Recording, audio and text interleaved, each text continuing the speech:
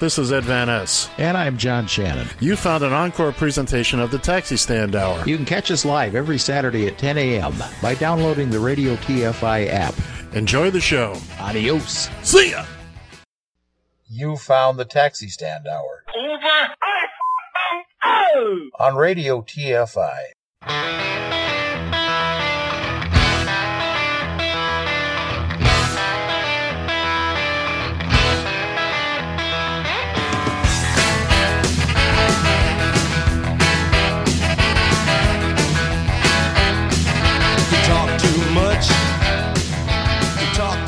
Join the conversation.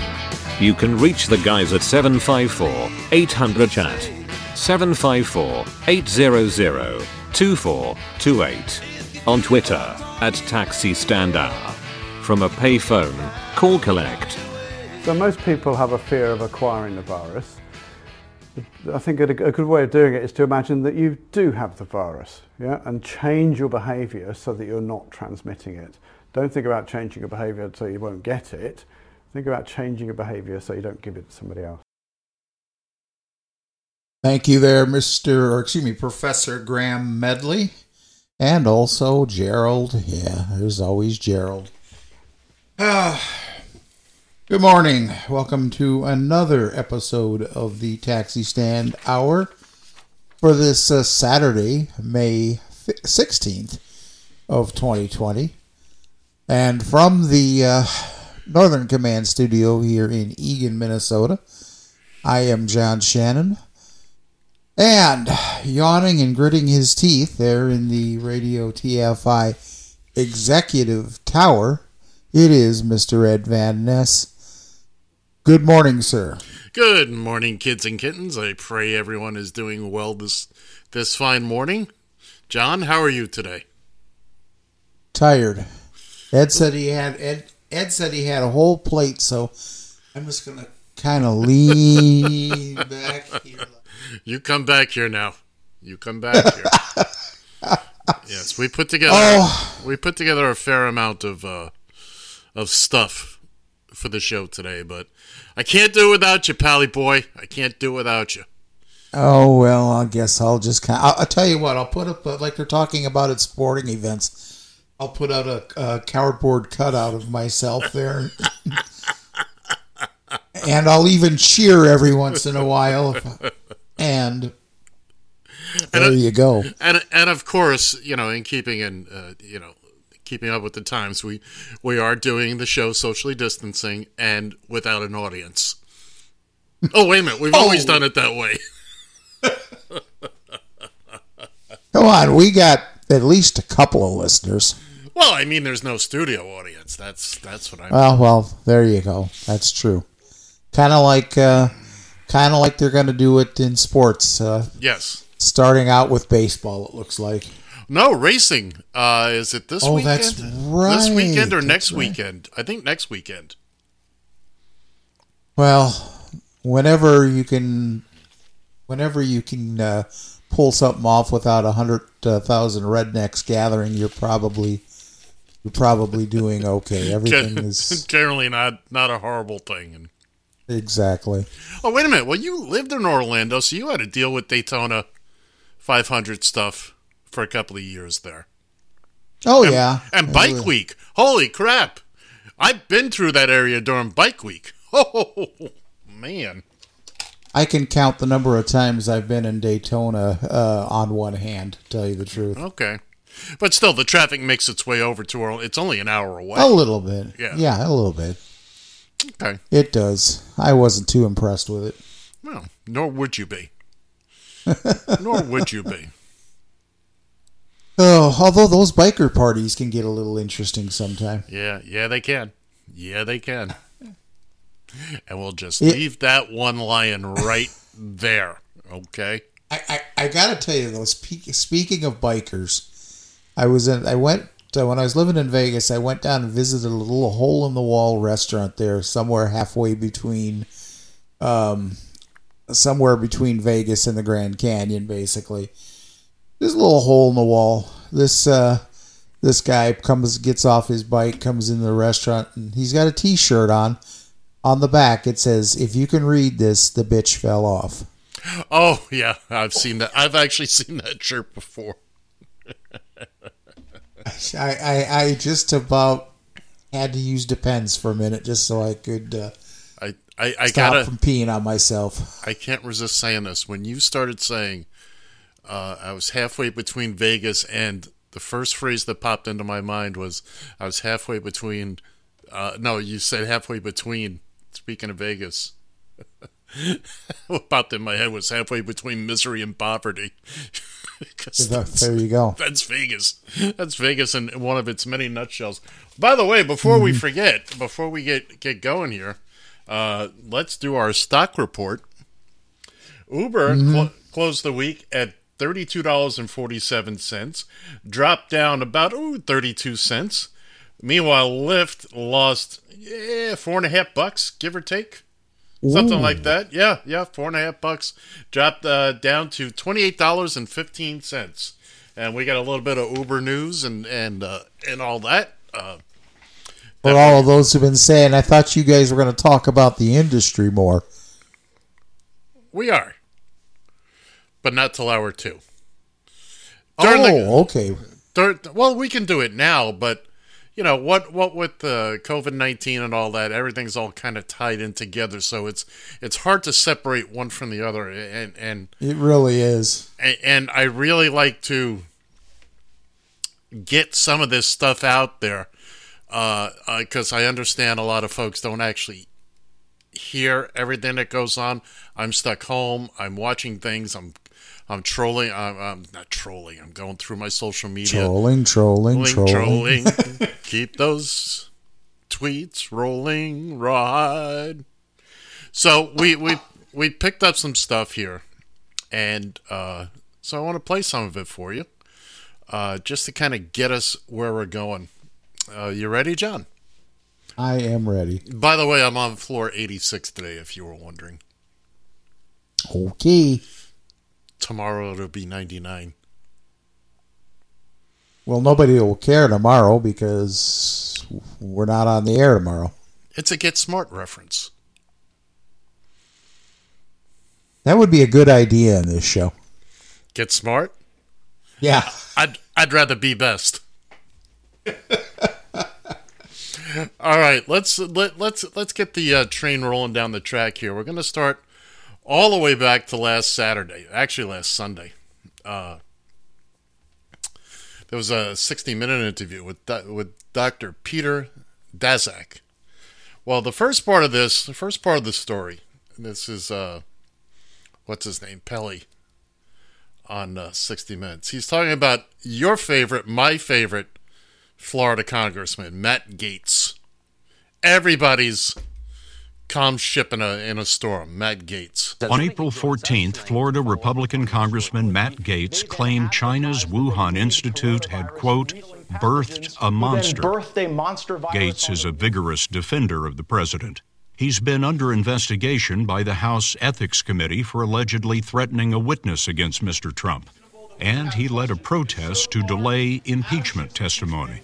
The NIH gives this $3.7 million grant to the Wuhan Institute of Virology. They then advertise that they need coronavirus researchers. Following that, coronavirus erupts in Wuhan. There never was a $3.7 million U.S. grant to the Wuhan lab.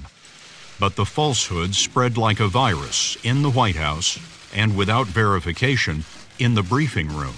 There's also another report that the NIH under the Obama administration in 2015 gave that lab $3.7 million in a grant. Why would the U.S. give a grant like that to China?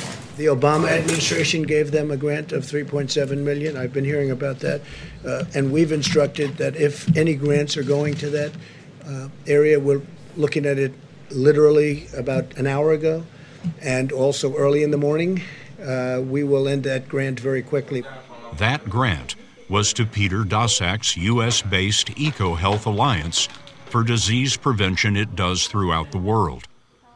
His work was considered so important that last year the grant was reauthorized and increased by the Trump administration. All right, kids and kittens. Now the challenge is, how many pieces of nonsense and flat out lies can you find in that piece? I mean, between Gates and Trump, you're you notice how I was looking for some truth in all of that. I wasn't trying to count the lies. Well, I'm saying, you got truth from Scott Pelley, you got truth from the doctor. Yeah. I'm just saying from the GOP folks there, your Matt Gates and the Trumpster, Captain Coppertone. I came up with that last night. I like that. So in the same, it could stick. It might. I'm gonna work on it. So this little thing starts working its way around. This was early, the beginning of last week. This all was last weekend after we were on the air. So let's continue on. Same piece from 60 Minutes. But here's Pelley talking to the doctor, and please pay very close attention to what he says about COVID-19. Is there a way to know that this virus, SARS-CoV-2, emerged from the wild into the human population, or has that not been proven yet? Well, I'm a scientist, and what I do is I look at the evidence around a hypothesis. There is a huge amount of evidence that these viruses repeatedly emerge into people from wild animals in rural areas through things like hunting and eating wildlife. There is zero evidence that this virus came out of a lab in China. Does the Wuhan Institute of Virology, to your knowledge, have this virus in its inventory? No. Why do you say so? The closest known relative is one that's different enough that it is not SARS-CoV-2. So there's just no evidence that anybody had it in the lab anywhere in the world prior to the outbreak. All right, so there you go. According to the doctor who's working right there, and this is his specialty, he's in Wuhan, and according to him, there's no way it's man-made. There's no way it escaped from a lab. So we can, in my eyes, it seems like we can get away from this whole weaponized thing. You know, I believe me, I trust what CBS says more than I trust anything coming out of D.C., anything coming out of the White House. I got to tell you, Ed, if you don't mind here real quick, I got to tell you, with this, I'm beginning to wonder who I believe, to tell you the truth. Well, there has been so much information from so many sources, and to be quite honest with you, the White House isn't the only source where the misinformation is coming from. And so, as it really is, it's tough for me to believe anybody in this, you know, and take that for what you will, but good Lord, man, there's just so much information out there. Your head is literally swimming. I don't disagree with you, John. I don't disagree, but I'm more likely to. I also watched the piece. I didn't pull the audio down from it. Was it? I think it was another 60 Minutes piece from about 10 years ago with the same doctor talking about, you know, the potential and all that. So, you know, I'm more inclined to believe something coming out of. I'm way more inclined to believe something coming out of CBS and 60 Minutes than I am out of Fox or the White House. Yeah, I agree with you there. You see in the piece that they played there, that I played just before this one, somebody from the media at one of the press conferences asked Trump about it. And immediately Trump was like, oh, yeah, we were looking into that. We were just talking about it an hour ago. It's fiction. It never happened. There was nothing to look into. He was just grabbing the momentum there and saying, oh, my, well, we can. So. One thing I do know for sure, Ed, is that we have the wrong individual at the top spot of our leader chain to be dealing with this. That's the only thing. And I'm shocked to hear you say that. Well, it has nothing, and to believe it or not, it has nothing to do with how I felt about Trump going into the election or how I felt about him since. This is just dealing with this particular situation that has me coming. I mean, I'm even trying to be fair about it. I am looking for signs that he is showing some leadership. And trust me, if he did, I'd give the devil his due. Well, in that case, I'm going to skip ahead a little bit. Okay. And let me see. Now I got to. Oh yeah. We're skipping ahead a couple of days. Okay. To your point, here is all we played this the other night. This is all you need to hear to convince you that he's going to kill us all. Don't forget, we have more cases than anybody in the world. But why? Because we do more testing. When you test, you have a case. When you test, you find something is wrong with people. If we didn't do any testing, we would have very few cases. They don't want to write that. It's common sense. So we test much more, many, many times. South Korea, you hear about? There. What else do you need to know? We did about 15 minutes on this the other night. This is well, if we didn't test, we wouldn't have any cases. Where's the logic there? And this is the guy in charge. He's the guy driving the bus.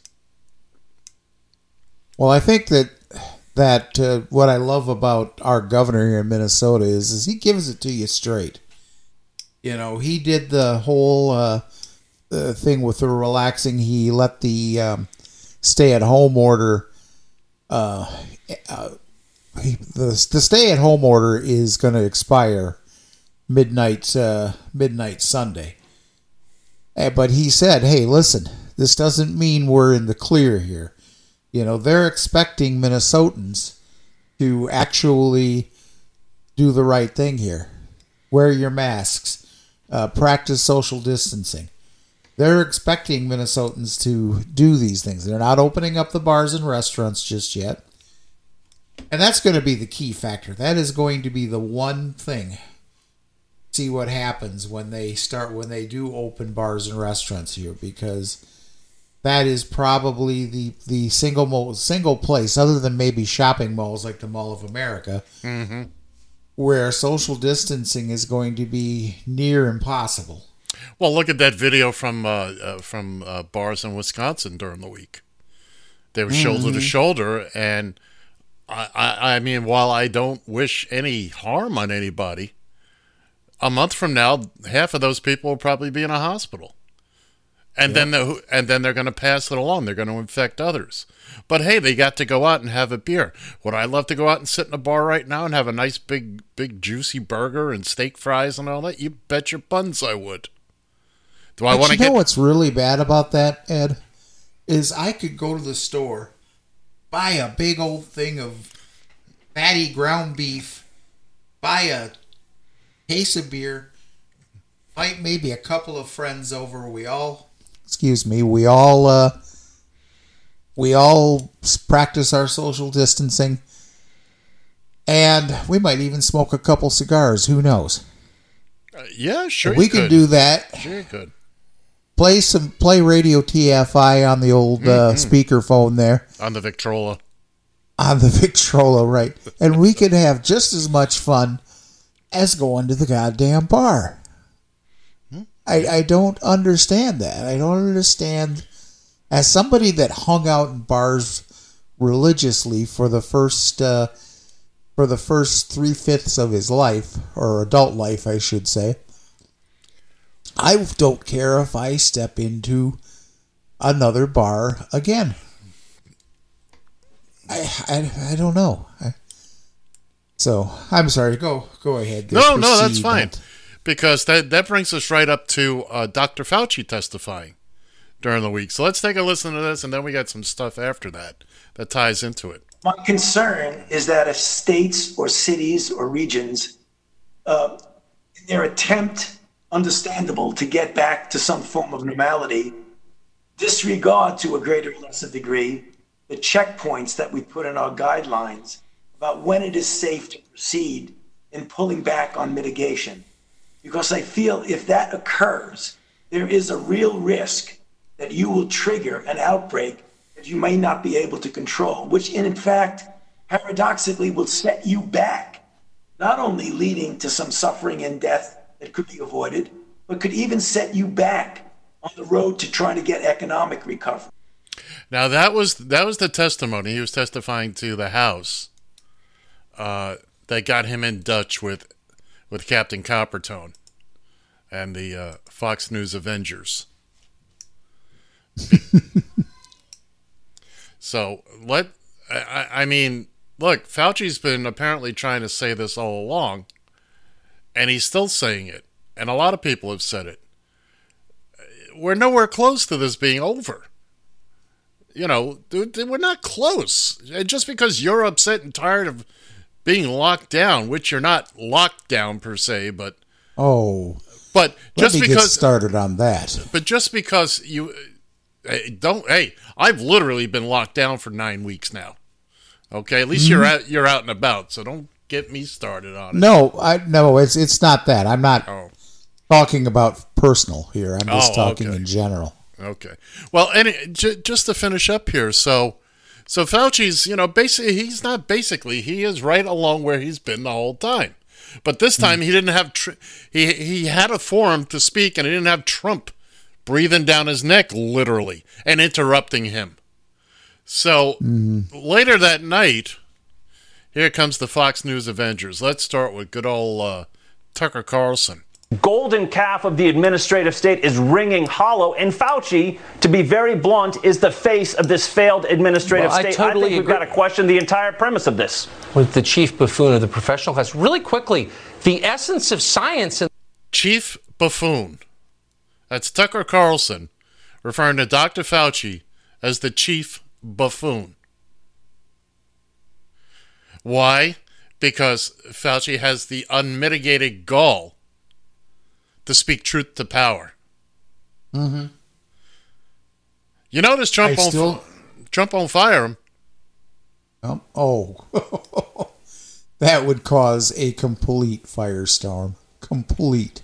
Now, but I still say Dr. Fauci should just give old Captain Coppertone. That's right. I love it. I really do. I really love it. Give him the old single. Give him the old single salute. Exactly. We discussed this the other night. I said it then. I'll say it again. Fauci strikes me as the type of person. He's going to put up with a lot because he needs to help. He wants to help. Mm-hmm.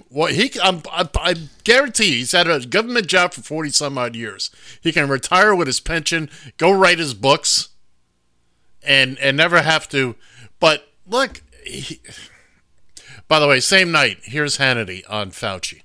Now, despite declining COVID-19 infectious rates, hospitalizations, deaths, well, Democrats, the mob, and the media, they seem to want to keep this country locked down indefinitely. Dr. Anthony Fauci also seems to favor what the Democrats want, and that is massive restrictions with no end in sight. And today, he was even pessimistic that schools could reopen in the fall. Yeah, that's right. Oh, by the way, it came out today. 2 weeks ago, Texas relaxed all their standards. Mm-hmm. They're now up to in the past week. They've only had 2 days where 1,000 people didn't. Was it die or I got to check on this. I think infected. I think infected. I think you're right. I should have had that number sitting in front of me. But let's see. Single day high in deaths. Yeah. 2 weeks after reopening. Yep. So they're increasing the number of deaths in Texas, but you go on and enjoy your barbecue. Yeah, and that was deaths, huh? Oh my God! It didn't give a number. I'd have to get into the story, but yeah. But what did they expect was going to happen? We're not close to having this contained. No, we're nowhere near that, and it's people are playing politics. I kind of got sucked into a thread this morning on Twitter. I didn't. But basically, everybody in the thread, with the exception of Soul Cab, was I'm not wearing a mask. I only wear a mask when I absolutely have to. I won't take their damn vaccines either. What? I don't get where this... I really, really, really don't get where this is coming from. I mean, do you... You believe this is an infringement on your right? You know what? Forget you. And I actually wrote this. I was very polite about it, too. Forget all of you, but basically, think about others. A couple of people that responded to that had said, well, I wear a mask because I don't know, I may be asymptomatic. And you know what? That's good sound logic. Mm-hmm. You don't. That's why you're wearing the mask. It's not to protect you. It's to protect other people from you. Exactly. And, look, we see all these videos of people gathering and kids and... man, it's just not going to go well.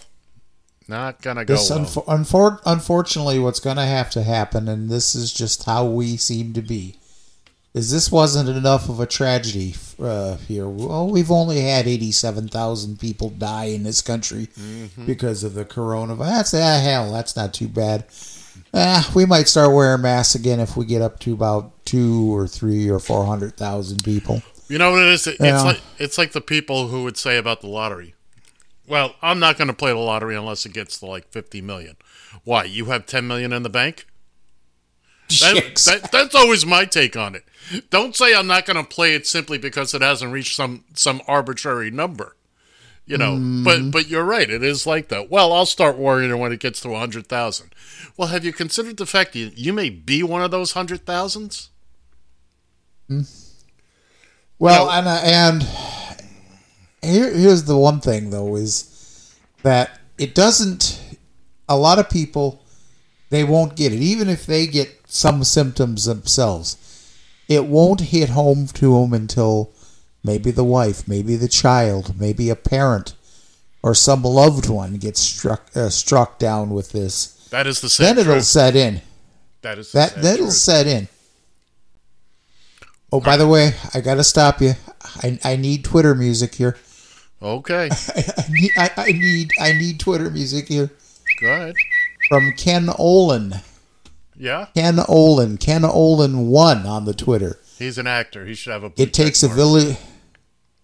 He does have a blue check mark. Picture of Trump holding some kind of little figurine, and the tweet says, "It takes a village idiot to raise R-A-Z-E our nation." Yep. While we're at it, I got a couple of tweets here too. This is my favorite of the week from Translate Trump at TranslateRealDT, and you should follow that person. I do.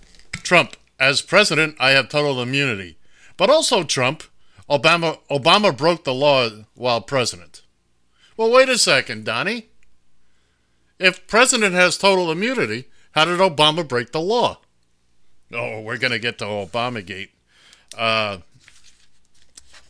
Please do, because quite frankly, I have no clue what they're trying to get at here. It's okay, neither do they. Speaking of the pandemic plan, not that we were, but at Nancy NOCO24 tweeted this. The Trump White House now claims it had a pandemic plan all along. Maybe the plan was like double secret probation in Animal House. It was so closely guarded you had no idea it even existed. No signs, clues, or indications there was one.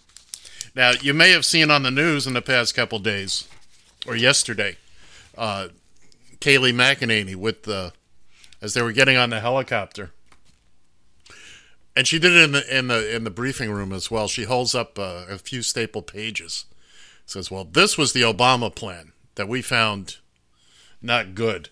And she holds up not one but 2 binders. See, we have 2 binders. That's our plan.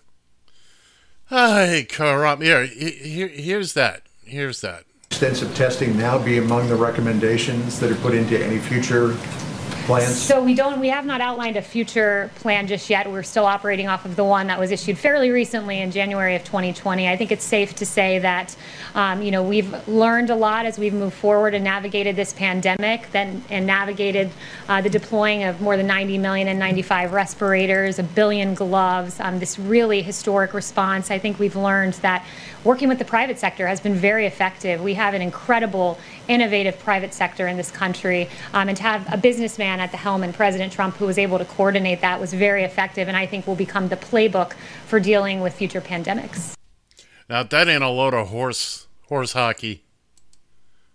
I just don't know what is. I just don't know what is. I got 2 more tweets here I want to read. Actually, 3 things.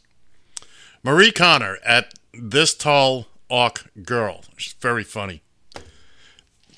This one ought to be pinned somewhere. It still blows my mind that militiamen tried to liberate Michigan because the New York... Let me start that again. It still blows my mind that militiamen tried to liberate Michigan because a New Yorker who shits on a gold toilet told them to.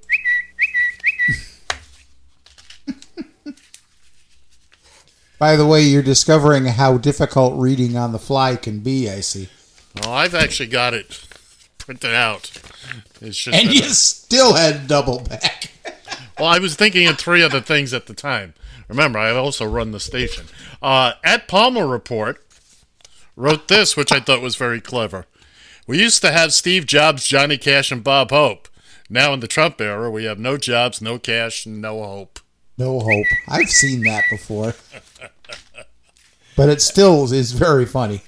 And I'll say one last thing. This is the last thing I have on paper for all this.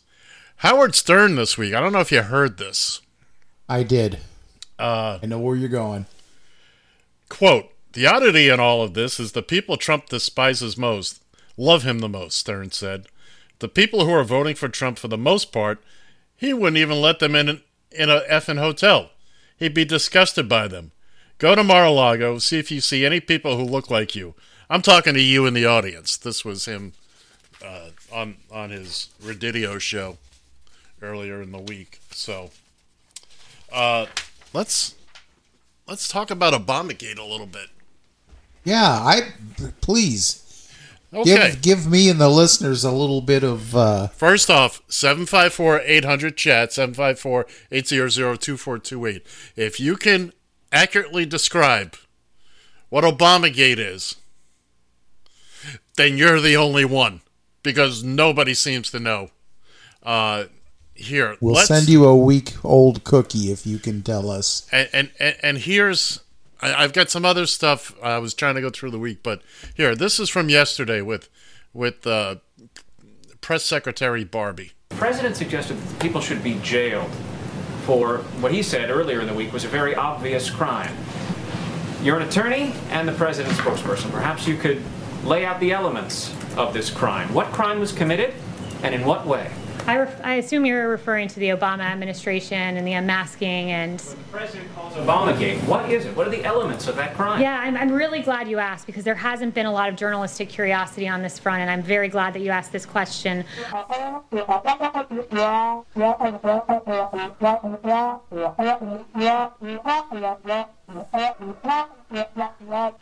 clear, I heard you mention one thing you said was criminal, and that was what? The one thing that I've said that was criminal, the leaking of his name and the very real questions that have been raised. But if you want to start talking about wrongdoing in the administration... Now,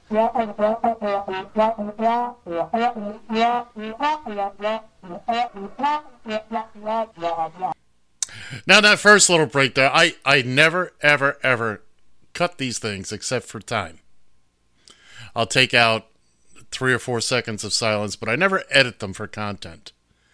This went on for the first cut there was 1 minute and 15 seconds of her just blathering on. And the only thing of any intrinsic value was the reporter was asking about Michael Flynn. The only thing close to a crime. The only thing close to a crime, and it's not a crime. And then the last part was just the same. And it was funny. That's the Charlie Brown teacher thing. The Charlie Brown adult thing. But this apparently Obamagate is apparently everything there. It's hard to say. My God, they're just because they make it up on the fly. When one thing doesn't work, Tara Reid doesn't work. Now it's Obamagate. Next week it'll be something else. Remember, this is the guy who yesterday. This is the president who gave us this. They call it the super duper missile. And I heard the other night 17 times faster than what they have right now. Then you take the fastest missile we have right now. Super duper missile. Super duper missile. I need you to be... It really kind of all ties in that,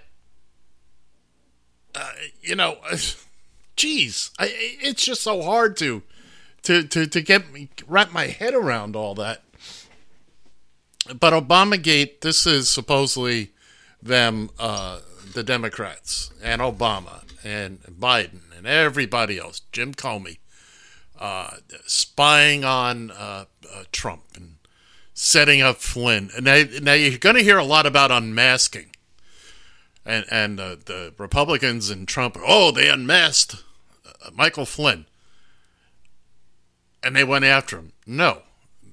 People that were authorized to see these things in these reports and all that, and all the official documentation, they're known as person number 1, person number 2, whatever nomenclature they give them.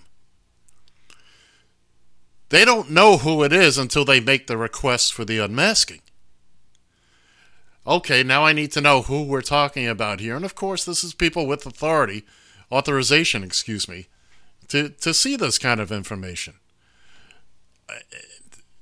But again, Obamagate, there's nothing there. It's something Trump made up.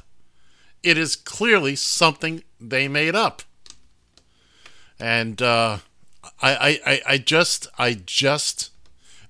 it's nothing. I can't say it any more than that. Any more clearly than that. It is nothing.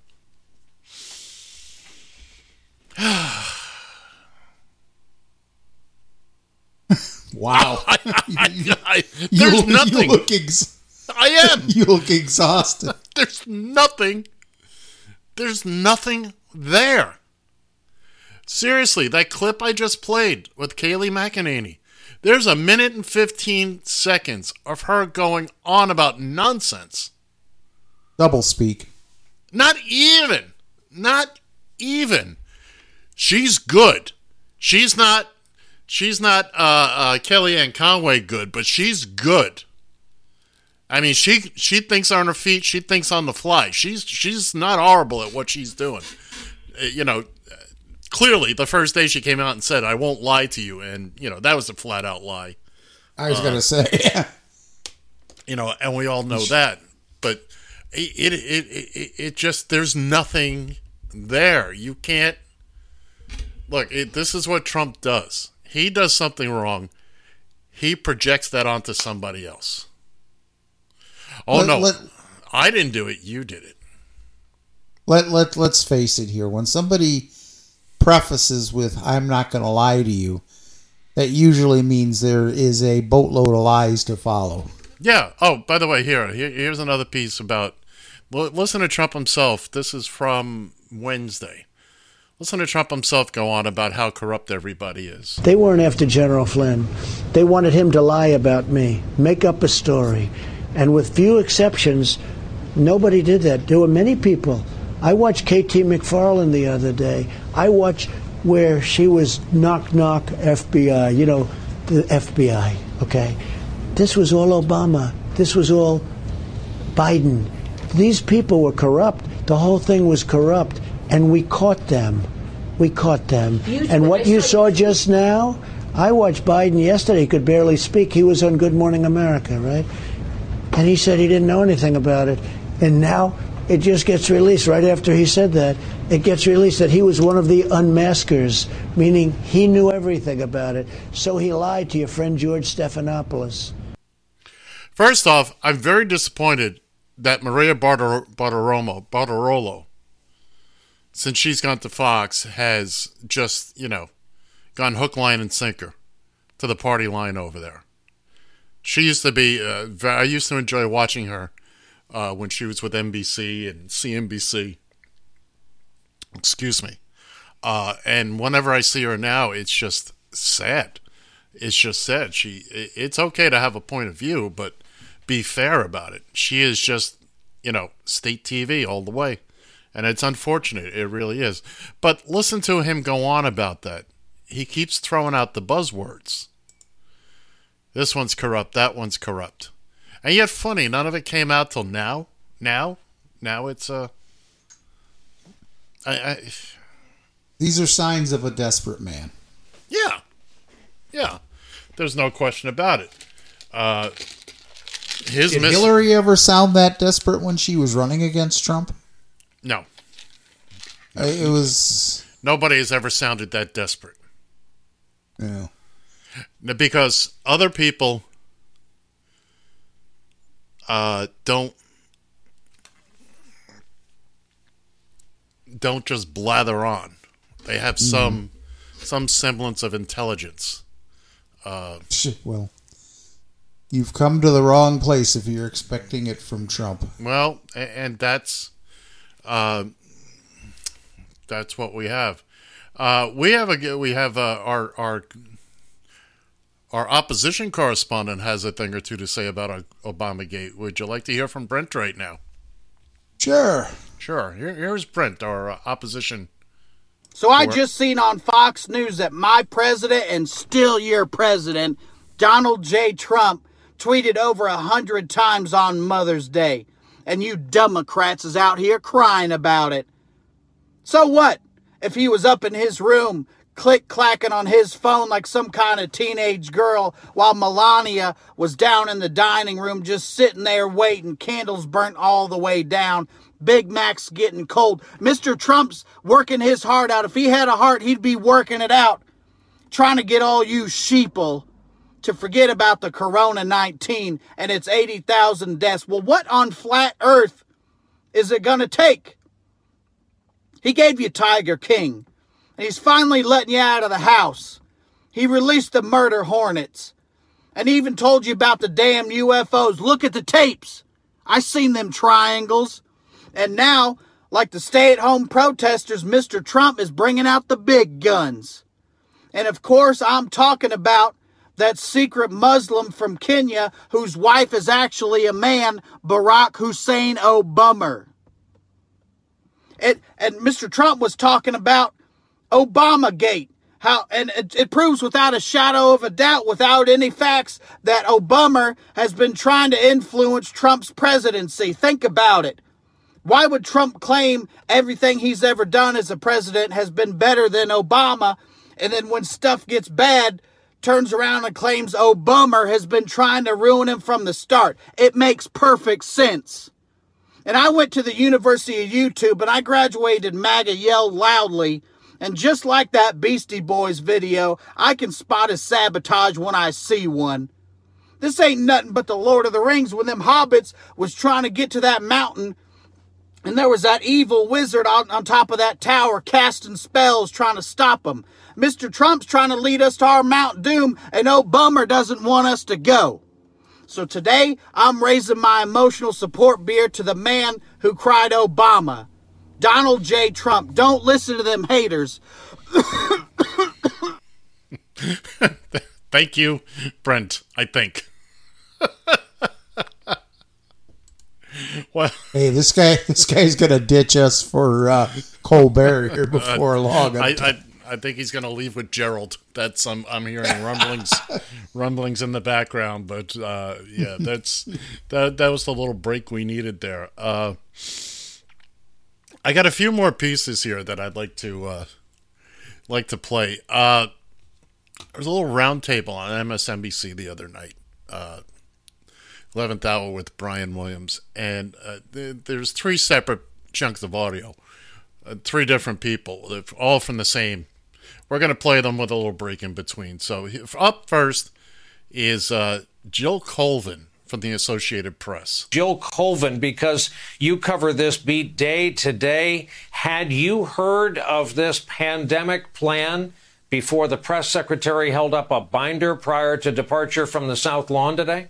No, this is certainly not something that we have heard this White House stress in any of its briefings. Look, we spent how many hours with the coronavirus task force day after day, the president giving those briefings, hearing from Dr. Birx, hearing from Dr. Fauci. And if they may have mentioned it in passing, they certainly did not spend any time outlining their plan. And what we heard today was really the first administration official talking about their concern about how slowly this administration responded to the threat. You know, it took months for the president to use the Defense Production Act to ramp up production of things like N95 masks. There are still, hospitals and doctors who say that they don't have enough supplies. There are now concerns about testing supplies, states not having enough swabs to be able to complete these tests, these ongoing issues where if the administration had prepared earlier and ramped up production earlier, we may be having fewer challenges now. Now, to be fair, to the Trump administration, they had not one but two binders that they showed. So if it's two binders, it clearly must be. And by the way, these are those nice thin slim binders. So next up was Ron Klain. Who's Ron Klain, you might ask? Ron Klain was the gentleman during the Obama administration that oversaw the creation of the Ebola response, basically the plan that was chucked that they said was only a couple of pages stapled together. Mr. Klain, I'm sorry. If I say Klein, I misspoke. Ron Klain. Ron Klain, you heard the press secretary. It was your plan that was insufficient. Yeah, it's a funny thing, as Jill said. For a long time, the position of the Trump administration was that no one could have seen this coming, and we didn't leave a plan. And now apparently they read our plan and thought our plan was insufficient, and they wrote their own plan. If what we're seeing now is the product of their plan, then their plan was the worst plan in the history of the world. Did their plan say don't ramp up testing in January and February? Did their plan say have the president go out and say it's going to go away like a miracle? The shining light in the body will make it go away? So I don't really understand how what we're seeing now reflects a plan, unless the plan has been this from the start. As Donald Trump said today, if we test less, we'll find fewer cases. Maybe their plan has just been deny and delay all along. That'd probably be a very thin binder if that's what the plan was. Well, he's got a point there. Maybe this was their plan all along. Maybe this was the plan, and they're sticking to it. I mean, let's face it. He's not wrong. He's not wrong. If they had a plan, first it was nobody left us anything. Then it was, well, we've had a plan all along. Well, which is it? Which is it? And finally, there's Peter Baker of the New York Times, and this is just my favorite of the three. I like them all, but this was my favorite. Well, it's a striking conflict of messages, of course, as Ron mentioned. The message up until now was, who could have ever predicted this would have happened? Nobody ever saw this coming. When we opened the cupboard, we discovered it was empty. The Obama people hadn't left us any medical equipment. The testing system that they left us behind was broken. We were surprised when we discovered that, and so we're just trying to catch up from square one. Today's message is, no, we knew this was coming. We did a plan. We were all ready. And it seems in very conflict, of course, to the message for the last 2.5 months or so. Now, this exercise they did last year, we have written about this. This is something that we have written about. The question is, of course, why had they done, given that they did this plan last year or the year before, I can't remember the exact date, that they were not, in fact, prepared or seemingly not prepared when this happened. It took weeks for the administration, particularly the White House, to understand and grasp the level of the threat and take the kind of steps that we've now taken in order to flatten the curve. There have been studies one study showed that had the administration put in place some of these lockdown restrictions just even a couple weeks earlier, that the death rate would have been 90% less than it was and what has been now. And so being prepared actually is really important. This is a completely contradictory message to the one that they've been presenting up until now. 90%. 70,000 people would still be alive. Absolutely. And here's what you have to. Okay. let's pretend for a second that when the Trump administration arrived in January. Oh, hold on just. Okay. Some reason I lost your audio. Oh, okay. That's because I muted it. Oh, I'm sorry. But duh. It's about as dumb as a Trump supporter. I had a moment there that I didn't want to go out over the air. Oh, I'm sorry. It's like all of a sudden everything seemed to go dead. It did. But, well, not on this side. It was pretty lively. Okay. But moving on. So let's pretend for a minute that there was absolutely nothing in the cupboard, as everybody in the Trump administration is saying. Nothing. No ammunition. No nothing. Let's pretend just for a second that was the case. As you're coming into the White House, coming into the administration, don't you think it would be your job then? We ain't got things that we need just in case there is any kind of a pandemic or something. Isn't there some sort of a department for that kind of stuff? No, wait. I thought Trump might have didn't Trump actually dismantle pretty much that initial preparedness? Pretty much. So they had a little drill during the transition, but unfortunately most of the people who partook in that have long since been fired. Yes, you have to look at it from the perspective of you can't complain 3.5 years in that the cupboard was empty. You've had 3.5 years to go to the supermarket. Exactly. That is exactly my point. Thank you. If there was something wrong, you're in charge now. That's Fix right. it. Doesn't matter who left it that way. It's up to you now. They're gone. You can cry all you want.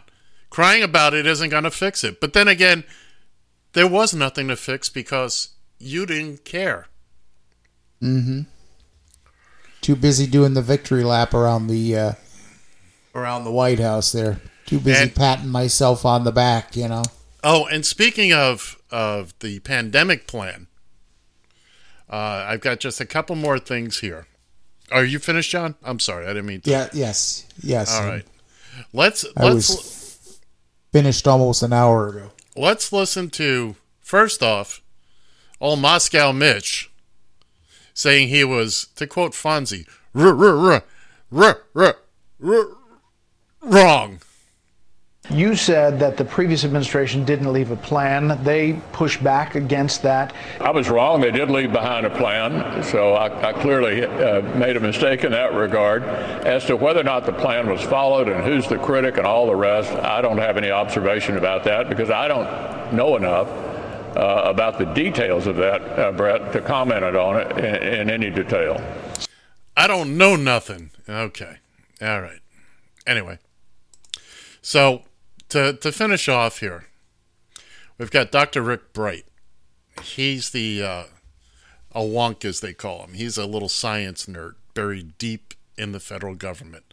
His job, the department he led, was at the forefront of this fight. He kept trying to get things moving to get us. He didn't like what he was seeing.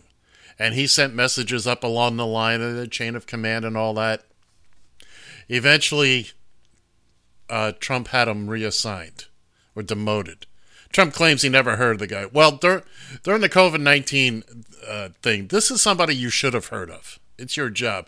So here he is, first off, being questioned by Representative Debbie Dingell.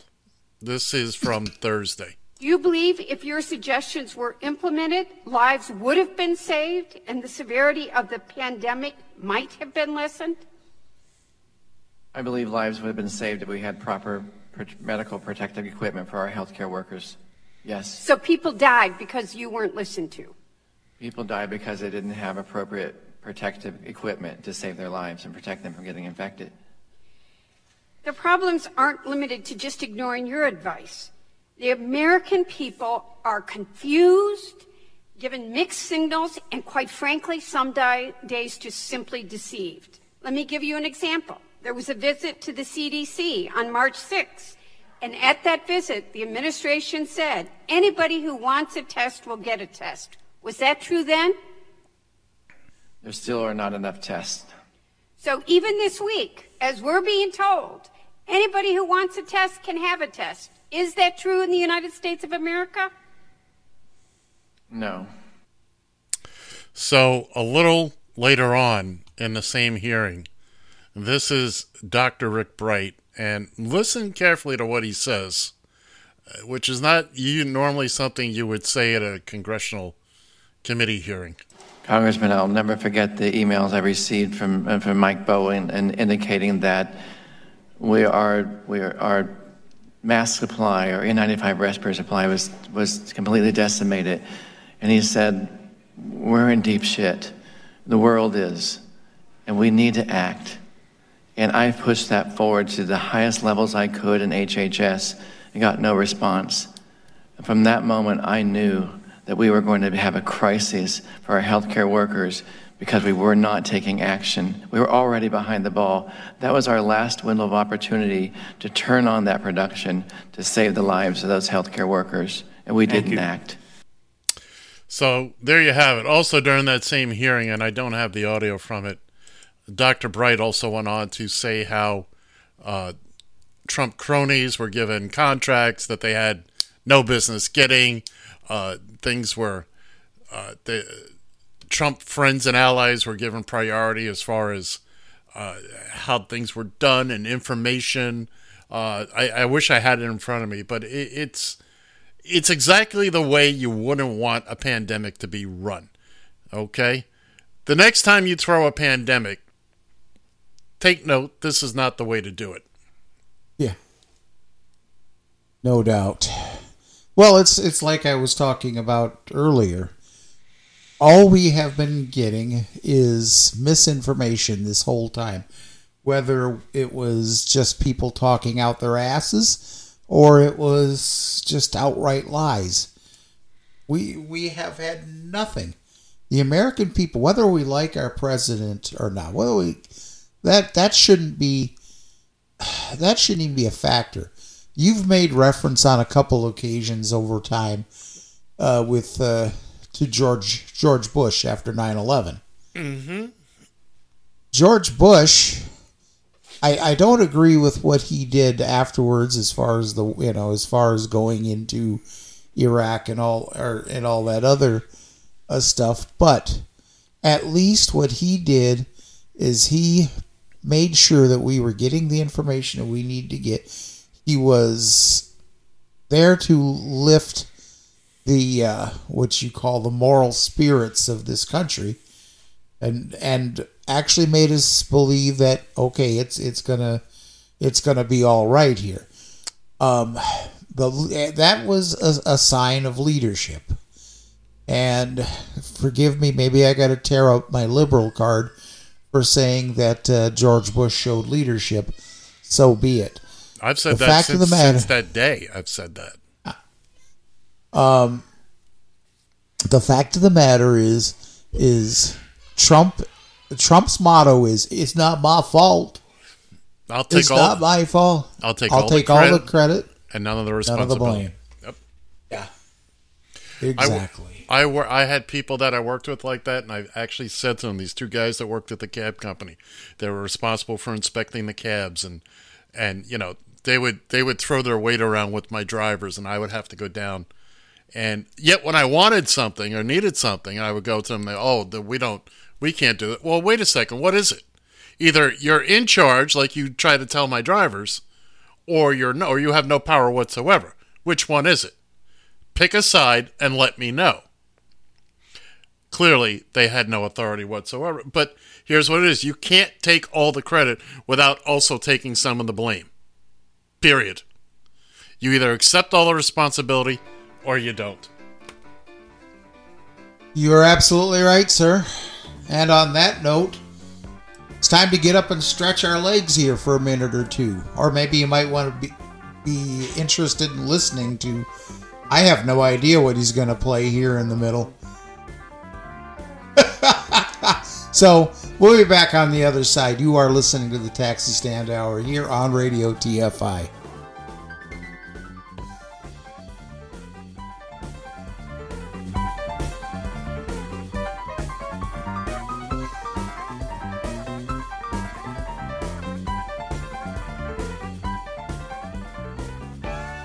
Radio TFI. You found the Taxi Stand Hour. The worst talk radio I've ever heard in my life. On Radio TFI.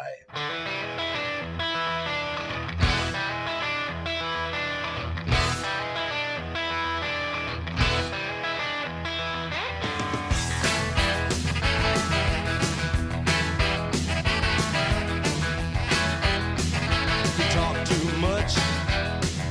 You talk too much. I can't believe the things that you say.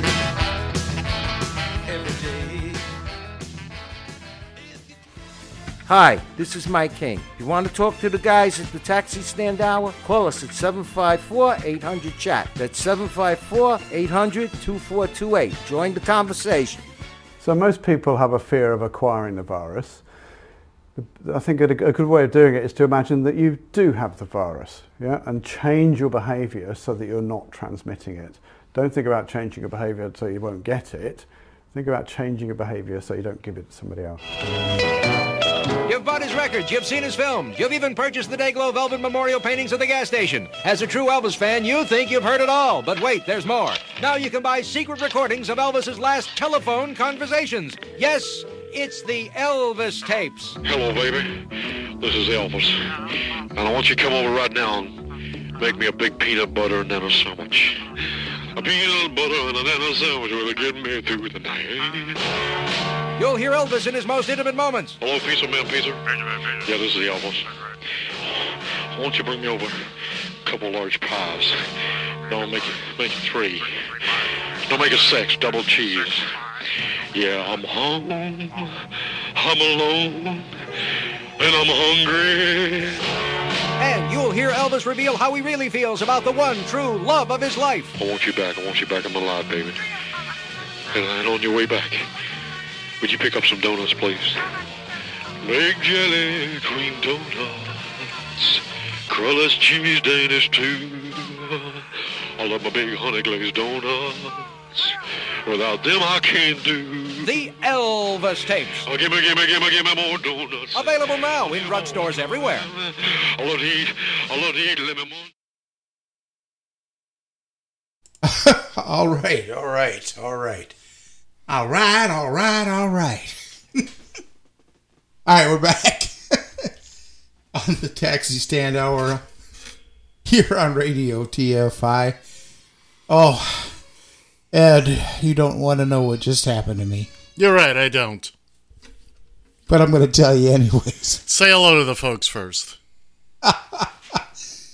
Once again, from the Radio TFI Northern Command studio, I'm John Shannon, withering in pain. Go ahead, keep going. And from the 99th floor of the yes, Radio TFI tower. We've moved up from 86. Yeah, there you go. It is Mr. Ed Van Ness. Once again, good morning, sir. Good morning, kids and kittens, and let's pull the curtain back. So now, as you all know, as we come into the second hour, I usually play a little comedy bit or something. John never knows what I'm going to play. But in this particular case, he needed to get up, and I told him exactly how long he had to get back. And I rushed the best I could. He literally sat down. When you heard him come on the air just now, he had literally just put his headphones on, and that was the first nanosecond he could hear me when I said go. So, and apparently something has happened in his little 1 minute excursion away from the studio. John? Well, let me just paint the picture for you. Oh, would you please? I don't have a nice, soft, cushy chair to sit in when I come back in or when I sit down to do this show. Yeah, like you. No, instead I have a nice hard wooden chair. And let's just say that something was a little out of position when I went to sit down. Oh! Oh! Yikes! I feel for you, pal. It's funny. I'm going to laugh a lot. I feel I'm going to laugh to keep from crying. I feel your pain. I mean, I'm glad I don't feel your pain, but... Oh, man. Whew. You got to come prepared for these shows. We've told you about that. Show up at rehearsal. Yeah, well... You'll start worrying about me if I start showing up at rehearsals. So, yeah, you got a valid point there. There's no question about it. Okay. So, I was actually, before we get into some of the industry stuff, I was going to make a point earlier about the whole lockdown thing that we're under. Now, I understand that the lockdown meant different things in different oh boy, does it. Different states. New York City, I understand. I mean, Jesus, you guys, were pretty much told to shelter in your home and, throw away the key, basically. I understand. There's barely enough room to breathe normally there in New York City. Here in Minnesota, the lockdown meant a little different. There were stores closed. Yes, but all the essential places were open: grocery stores, liquor stores. And people will ask, why is a liquor store an essential part of life? You deal with this reality right now and tell me you're not tempted to tip the bottle a little bit. I have not had a drink.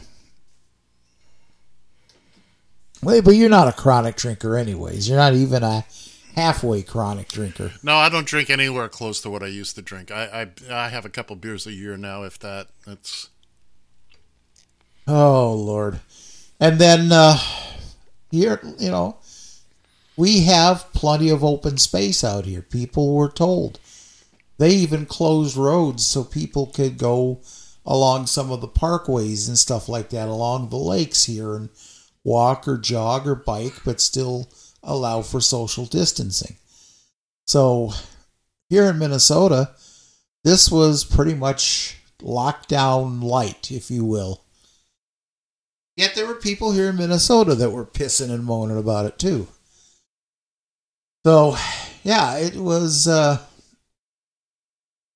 lockdown was, it was a burden. It's been a big burden on businesses here, and I feel for them. There's going to be a lot of these establishments, a lot of these stores that probably won't be able to go on past the past this whole thing when it finally eases up. I don't know that it'll ever end, but at least when it eases up to a point. And I feel for those individuals. Excuse me, but to say that it was really all that bad, the lockdown here in Minnesota, you're just boo-hooing for yourself. I'm sorry. Unless you owned a business, unless your livelihood was affected. Hell, a lot of people still worked as normal. I worked as normal, normal being, okay, yeah, I've had a sneeze screen installed in my cab. I'm wearing a mask now while I'm driving my cab. That's probably going to be the new normal for the foreseeable future. No big shakes. You learn to deal with it. So, but to say that this lockdown was, in most parts of the country, was somehow, oh my God, it's the end of the world. It really wasn't. Considering the number of lives that this more than likely saved. We talk about the 70 or 80,000 people that have lost their lives to the virus. Just think, if we wouldn't have done these measures, you could have raised that to over 500,000. And I don't say that with any scientific knowledge, but just looking at the numbers and looking at the trends and whatnot, it would have been easy. If we had just sat and done nothing, we would have had close to 500,000 deaths so far in this country. And I just shudder to think about that. All right, tapping out, sir. Well, if you look at it from the perspective of, we did shut down. We're currently at 1.5 million cases in this country. Number of people that have been infected. Now, if you extrapolate that out, we don't do social distancing. Everybody goes about their business. I can't even begin to imagine. Even if you go with the low 2% number, we would have had millions of people sick or dead or dying. Yes, only 98% of the people don't die, blah, blah, blah, blah. Yeah, we get that. But just the same, it would have had the same impact, and we would stand no chance of getting rid of it. I agree with you. It's, look, I've said before, I'll say it again. Am I happy about being stuck here in this apartment? No. Could it be a whole lot worse for me? Oh, you better believe it. You better believe it. I'm in a fortunate situation here, as I've made no bones about it. I have felled my way into the ideal situation for this. I live alone. I have everything I need within two or three blocks, and I still have an income coming in. And I got you people. Go. And I got you people. You people. You people. I make no mistake about it. Doing this show 5 times a week helps keep my sanity. And for those of you not... Well, then we should do it 10 times a week then. Because what I'm seeing is not anything close to sanity. It's still not cured. That's my sanity clause. But, you know, for those of you not aware, we are currently doing 4 nights a week, an hour a night. And that primarily... I started that just so I would have something to do most nights, or most days.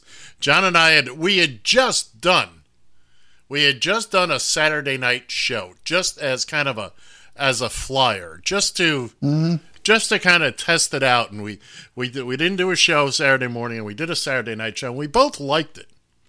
And then this came up. Well, now suddenly I've got all sorts of time on my hands.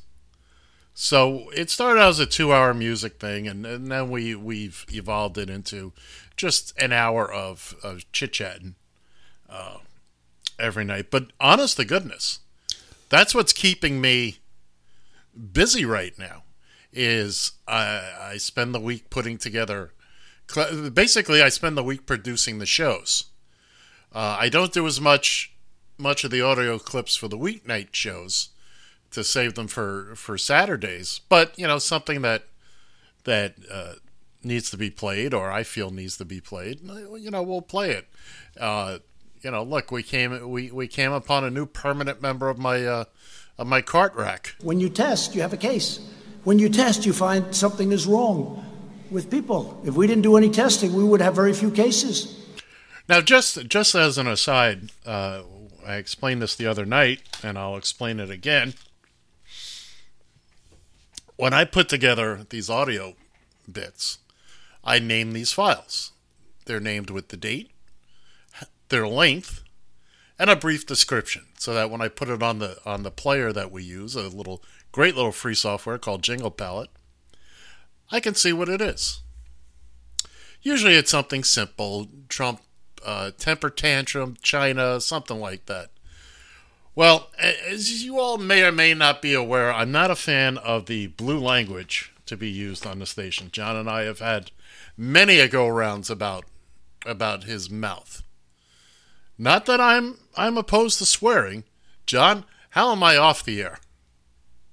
Jesus. That's what, to tell you the truth, I have to add commentary to that. I'm sorry. One thing that I enjoy about this show is that I feel that I get to be myself. I mean, we are doing this show on our own little corner of the internet. We have a few hands full of listeners. Is it hands full or handfuls? Bunch. A bunch. There you go. We have bunches. Jake, I need to finish where I was going. I don't need you to go off on a rant. I want you to, but I need you to put a pause on it. I need you to put a pin. Okay. All right, so I will yield for the second. Thank you. So, as I was saying, John knows I don't care for the swear words unless they're properly, for instance, we played a piece of audio with Dr. Bright, and he used the S word. Okay, that's part of it, and, I can... but that F word, I try to keep off of our airways. I like to keep us elevated just a little bit. Just a little bit. But that being said, I named this file the full one of him saying, well, without testing, if we don't test, we don't have cases. I named this file 0514 for the date, 0022 for the length of time, 22 seconds, and the words Trump dumb fuckery.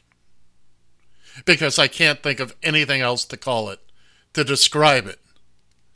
Because, ladies and gentlemen, boys and girls, and I apologize if you heard this Thursday night, we have sunk to a new low. Oh, sure, for 3.5 years we believed he can't possibly get any lower than this. Okay? He can't possibly say or do anything stupider. And I really believe we've hit bedrock right now. That being said, I'm not going to put it past him. No chance. I'm not going to put it past them. We've all learned not to do this. But I can't fathom. But then again, I would have never been able to fathom this coming from the President of the United States. Along with Super Duper Missile. I mean, that's... Oh, yeah. That's a favorite now. It's not... I mean, it's stupid. But, I mean, it's one thing if you're talking to a group of 8-year-olds. Then you call it the Super Duper Missile. But that aside, and that's just how... That sounds like the title of a porn movie. Well, it's my life history, but neither here nor there. But that's how I feel about all this, and especially that comment, that for me, and to me it is a big thing, to come on the air and say that. Oh, I could work around it. I didn't have to call it that, but I don't see anything else that captures it. And it's a situation like this where I'm okay using the word or having it used because this is, as I was thinking, when I first heard him say it, I thought, this is his strategery. Remember when George Bush, used the word strategery? Either he used it or Will Ferrell used it. It might have been Bush himself. But I was thinking, this is his strategery. No. This is worse than that. We need something harsher than that. And so I chose the name I chose. And, I won't use it often on the air. And it's well placed and in context, and I firmly feel. John, I've let a few slip by with you when they're in context, I just don't like them. You know what it is? I don't like them gratuitous. No, and I agree with you on that. I totally agree, because then you're just showing right. Look at me, I can say a word. Uh-huh. I think it takes more not to use the words. But let me explain something to you, and I don't think I've ever explained this position to you, and this probably should be more left on behind the scenes, but by the way, hell? Is this the position where you sit down and hurt a part of you that shouldn't be hurt? Is that the position you're referring to?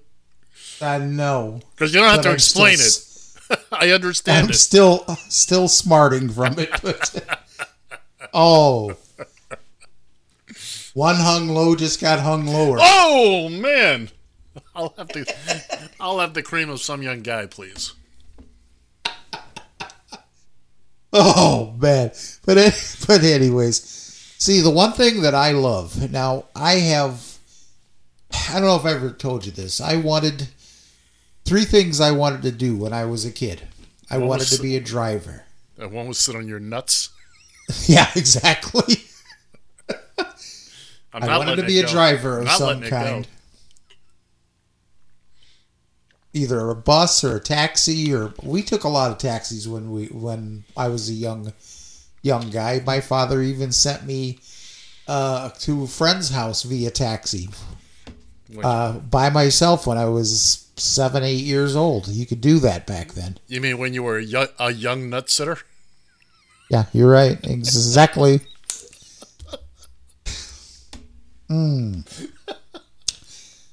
So, no, I wanted to be a driver. Okay.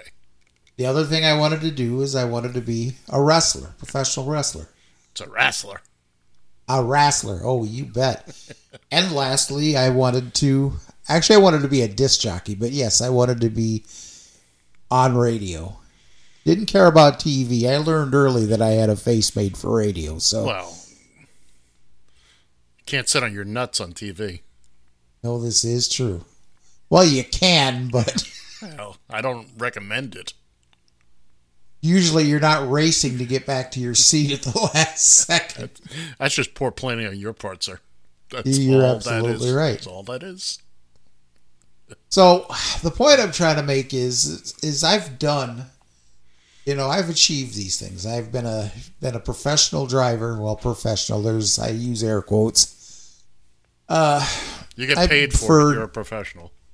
Yeah. 37 years now. Without interrupt. I have got a chance to actually perform in a wrestling ring. Even though it was a very small part, I did get to perform in a wrestling ring. Alrighty. And I did actually have a radio show on Celestial Radio at one point in time. For almost 2 years. So right now, in the close to twilight of my life, we got our own little internet radio show, which I think actually reaches more people than my AM radio show reached. Well, it's got more potential. Oh, you know it. Absolutely. Worldwide, baby. Worldwide. And by the way, you get to do it from home. Yes, ain't that yeah, exactly.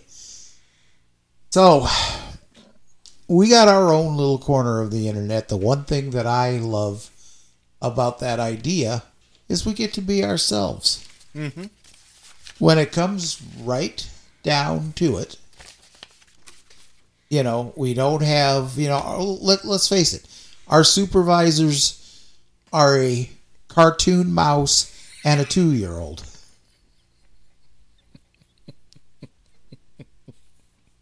And they're of our own creation, literally. And they still have more of a grasp of what's going on than we do. You're absolutely right. By the way, we came this close today to Mr. Mouse showing up, but I miss Mr. Mouse. What the hell's happened to him? Yeah, he's been on vacation. Okay. He may be back soon. He might have been tied up in a Guatemalan prison here. So. She was Honduran. Honduran, Guatemalan. Who cares? I can't feel my leg.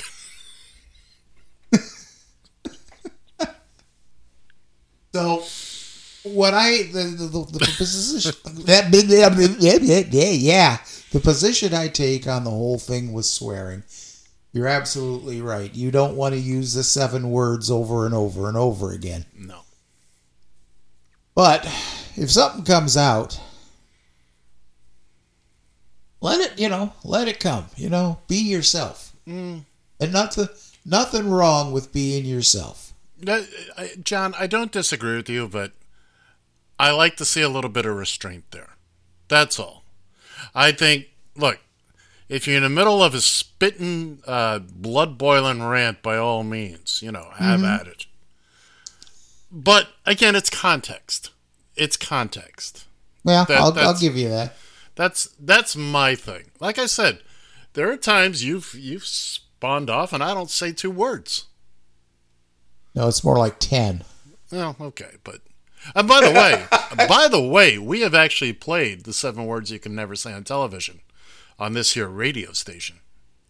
We have played that when we played the George Carlin soundtrack Saturdays, and that'll be making a reappearance shortly.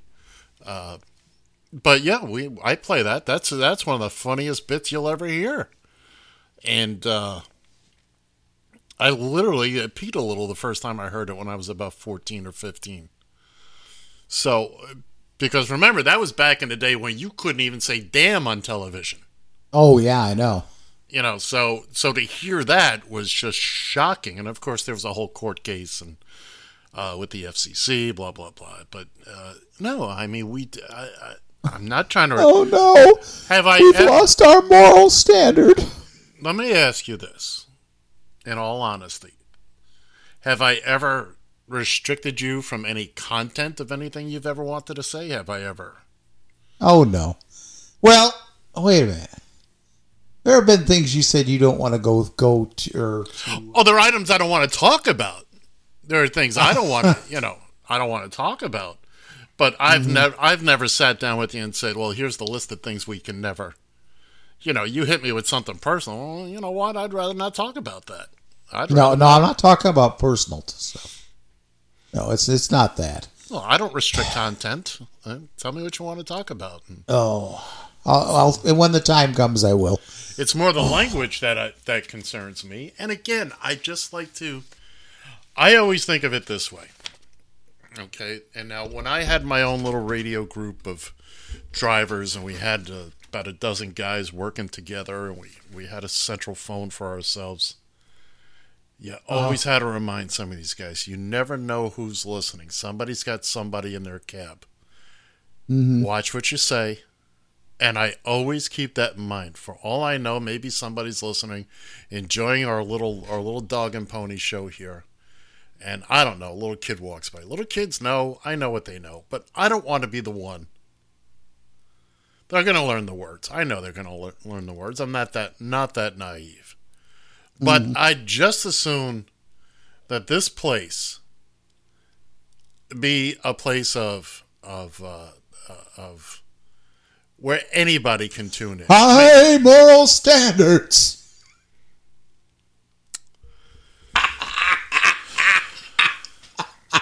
And with that, we're just going to drop it right there because Mr. By the way, Mr. No, go ahead. Go right ahead. By the way, my balls still hurt. Well, it's going to happen. Oh. I hear you, pal. I've been down that happy road. And I don't know this for a fact, but I have been told that as you age, it only gets worse. Yep. There's truth to that. The aging process is not kind. It is a little bit weird. I'm growing hair in places that, quite frankly, wasn't aware of. Was not aware of. I got more friggin' The two bad things about aging: your ears get bigger. Yeah, because I understand your ears never stop growing, and apparently your ball sack never stops growing either. Nope. There's okay. I'm done. That's my. Well, just to finish up on that, there's two things as I'm aging, there's two things I miss. One is my memory, and I can't remember the other one. So anyway, well, let's turn to the transportation department here at the Taxi Stand Hour. John, you got anything you want to go over first before? I don't have. You don't. A single. I don't.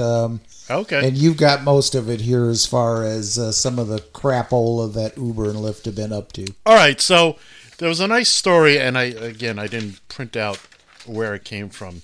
We're going to get into this a little bit. We got a couple of related pieces here. Uber, I believe it was last week, fired 3,500 employees over a conference call. Now, I'm not going to play the conference call here, but if you go to our website, radiotfi.com, if you're listening on SoundCloud, you may not have been there if you're listening on the app. Anyway, go to the website, radiotfi.com, And you will find that phone call, and you'll actually find it on SoundCloud as well. Just look in the Radio TFI section of your local supermarket. But they let go 3,500 people. And there was an article that I read. Actually, it says here, they're not sure when this call took place.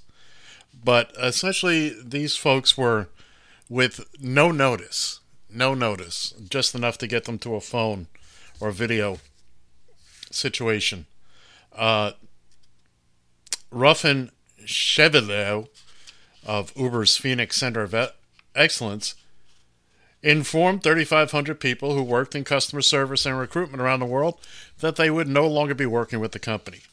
Quote, right now the ride business is down by more than half due to COVID-19. With trip volume down, the difficult and unfortunate reality is there is not enough work for many frontline customer support employees, she said. As a result, we are eliminating 3,500 frontline customer support roles. Basically, they had zero notice. Now, if you listen to the call, you can hear their HR people come on, and that was effective that day. The day they were told, that's it, you're done. Now, some of them had severance packages, so they would get paid till whatever date. But what was interesting is that here's what a former employee, one of the people on the call. This is from the Daily Mail. I'm sorry. She said that no one was given notice they would be laid off. The day before, we were told in 2 weeks we would know which department would be let go. They gave us no notice. If I missed the Zoom call, I would have missed the news, she said. Now, here's the fun part. Here's the fun quote. We knew they didn't have the driver's backs, but they don't have anyone's backs. Mm. So what I'm hearing there, what I'm reading there, is all these knuckleheads in customer service that drivers have been dealing with for the last couple of years. They all knew. And if you've ever spoken to any of these people, you know they're all reading off a script and it's all happy talk. Nobody cared about the drivers. Nobody. Top to bottom, side to side. Nobody cared about the drivers. Whether they should have been cared about or not, that's a different discussion for a different time. Uber was nice enough to teach its employees or ex-employees how to file unemployment claims. The process was expedited after there was an apparent information leak by, quote, someone at the CEO level. How many CEOs are there? Yeah. And then the next day they fired us, she said. So that's from the Daily Mail. Now, the next story, which is kind of related, this is from the Observer. Wait a minute, is this the story? Anyway, again, if you go to the website, we got two stories up there. Also, two different stories. One about how Washington, D.C. basically allowed Uber to come in and run roughshod. And I believe the other story from Market Watch is from Uber buying Grubhub. And it's referred to, this is an opinion piece, a new low in pandemic profiteering. And we might touch on that in a little bit. But this is from the Observer by Sissy Kao. This is from the 13th. Dara the K, our favorite Uber CEO, who apparently leaked something, was paid a total of $42.4 million in cash and stock in 2019. I like them apples, John. Let's see. At the recent shareholders meeting on this past Monday, the 11th, a group representing the large Uber shareholders took issue with how much the ride-sharing giant is paying Dara the K, while the company slashes thousands of jobs and its drivers struggle to make ends meet. an advisory firm working with some of Uber's substantial shareholders called for shareholders to vote against Uber's proposal regarding Dara the K's compensation package. By the way, Dara has said he will not take any pay for the rest of 2020, which sounds like a big honking deal until you realize he's paid $1 million a year, but the rest of the money comes from other places. And the thing is, he'll start. Poor Dara, he doesn't take any more pay for the rest of the year. We know he'll have to be eating ramen noodles and drinking Detroit City, or not Detroit, but Flint City tap water.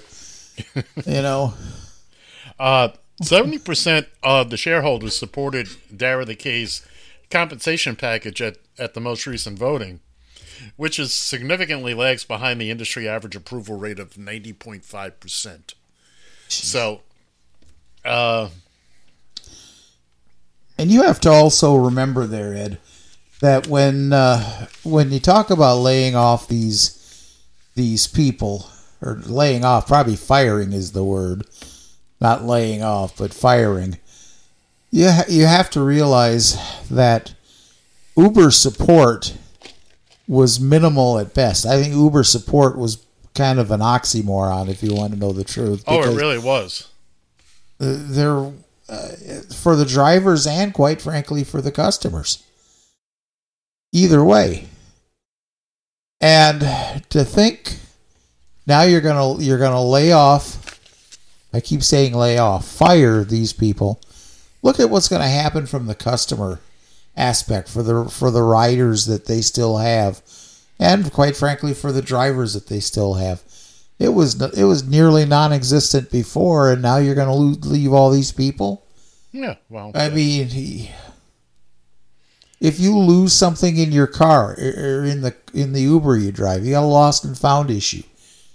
Man, you may as well just kiss that son of a bitch goodbye. Yeah.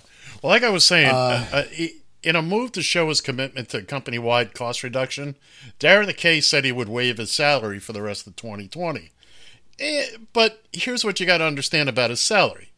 It's an annual base of $1 million, which is fairly within the range of CEOs of comparable tech companies. But last year, he received a total pay package worth $42.4 million, comprising of that $1 million in base, $2 million in bonuses, $37.4 million in equity award, and $2 million in reimbursement for work-related expenses. How the hell are you spending $2 million? Boy, oh boy, go bring your own lunch to work every now and again, 2 or 3 days a week. $2 million. By the way, he's a jet setter. Is what remember that term from a long time ago? I sure do. I also remember the T-Berry Shuffle. What's your point? But finally, just to wrap this story up, just to give you an idea for all those drivers out there suffering and, because they made fools of themselves. In 2019, Uber paid its 7 top executives a total of $11.4 million in salary and cash bonus, plus $71 million worth of equity awards, according to regulatory filings. So, they've been getting fat. Meanwhile, the unregulated taxi business. Look, you'll get no sympathy from this corner of the internet. No, absolutely not. None whatsoever. Destroyed us. We've gone through that before. Hey, boy, oh boy. This day's taking a chunk out of me. Well, you've only got 22 minutes to go, so I'm going to hand it off to you at this point. Tighten up there, or suck it up, Buttercup. Oh, Lord. Well, let's see if I can dig into my pocket of goodies here and see if there wasn't at least something in here. I didn't do much on Pocket this week. I have covered an hour and 40 minutes. I'm asking you to take care of 20 minutes. Well, you're asking too much. Clearly I am. Did I cover during the week that Robert De Niro? This is according to. No, you didn't. It doesn't matter. What we covered during the week can be covered on Saturday. Well, thank you for your permission there. You are entirely welcome. I don't. Who did he say? Oh, it appeared on Consequence of Sound here, I guess. But the post that Robert De Niro dreams of hitting Donald Trump in the face with a big bag of shit appeared on Consequence of Sound. De Niro doesn't hide his feelings when it comes to Donald Trump, and now he doesn't hide his dreams about the president either. So apparently he was dreaming of hitting Trump with a big bag. Yeah, poop. Exactly. Poop. We let it go. Poop. We let it go one time, John. Don't push it. You know, I picked that story out specifically. Yeah, we let the direct quote go. Don't push your luck. What else you got there, Skippy? Oh, well, all I can say to Robert De Niro is join the club, man. There are probably, millions of Americans that have dreamed the same dream. To tell you the truth, personally, it wouldn't be a bag of poop. It would be either a softball bat or a sledgehammer. But I probably couldn't swing a sledgehammer much anymore, so I'll have to settle for the softball bat. Oh, Captain Coppertone! Ow, man! That was pretty good. I have no idea how it sounded, but I'll listen to the replay. It sounded really good, actually. I've been dying to do that. So, apparently we were talking about Vegas earlier on today, and they are getting ready now to open things up in that city, but apparently it's going to look a whole lot different. They're going to put plexiglass shields between bettors. There's only going to be 3 people allowed at a blackjack table. Only I think they said only 6 people allowed around a craps table. And everybody's going to be wearing masks and gloves and so only if you're into the whole only if you're into the whole just chronic gambling thing. Vegas really isn't going to be a whole lot of fun. While they will be required to wear a mask over their face, I'm guessing they probably haven't devised a plan to cover up women secret parts here. You're talking about the topless dancers in the casino well, shows? No. Well, let's just face it that when you get around a craps table or something like that, you've got at least 1 or 2 young ladies who are, to use the word, scantily clad. Oh yeah, somebody's got to blow on the dice. That's actually illegal, isn't it? You can't do that. Blow on the dice. Yeah, I don't think it is legal. Yeah, I think so. I could be wrong, but I seem to remember hearing that or reading it someplace. Again, I could be wrong. Nah, I think you're spot on. I don't know what they do to you other than just kick you off the table if you did it, but maybe they blow right back at you. I don't think there's going to be a whole lot. Well, except in the privacy of hotel rooms, I don't think there's going to be much blowing going on. Well, there's that too. There's because that's really a health hazard now. Blowing on the dice, because that could live on the die you could die from the die. How about that? Oh, I love the ones I don't plan that just organically show themselves. Kind of like coronavirus. Yeah, pretty much. It's just kind of there. It's all around you. It's just a question. I now have 2 flies in my studio, and I don't know why. I have no wind. I do. That's why you look like King Kong swatting at airplanes. No, I'm not swatting. It's fly anyway. It's by my lamp.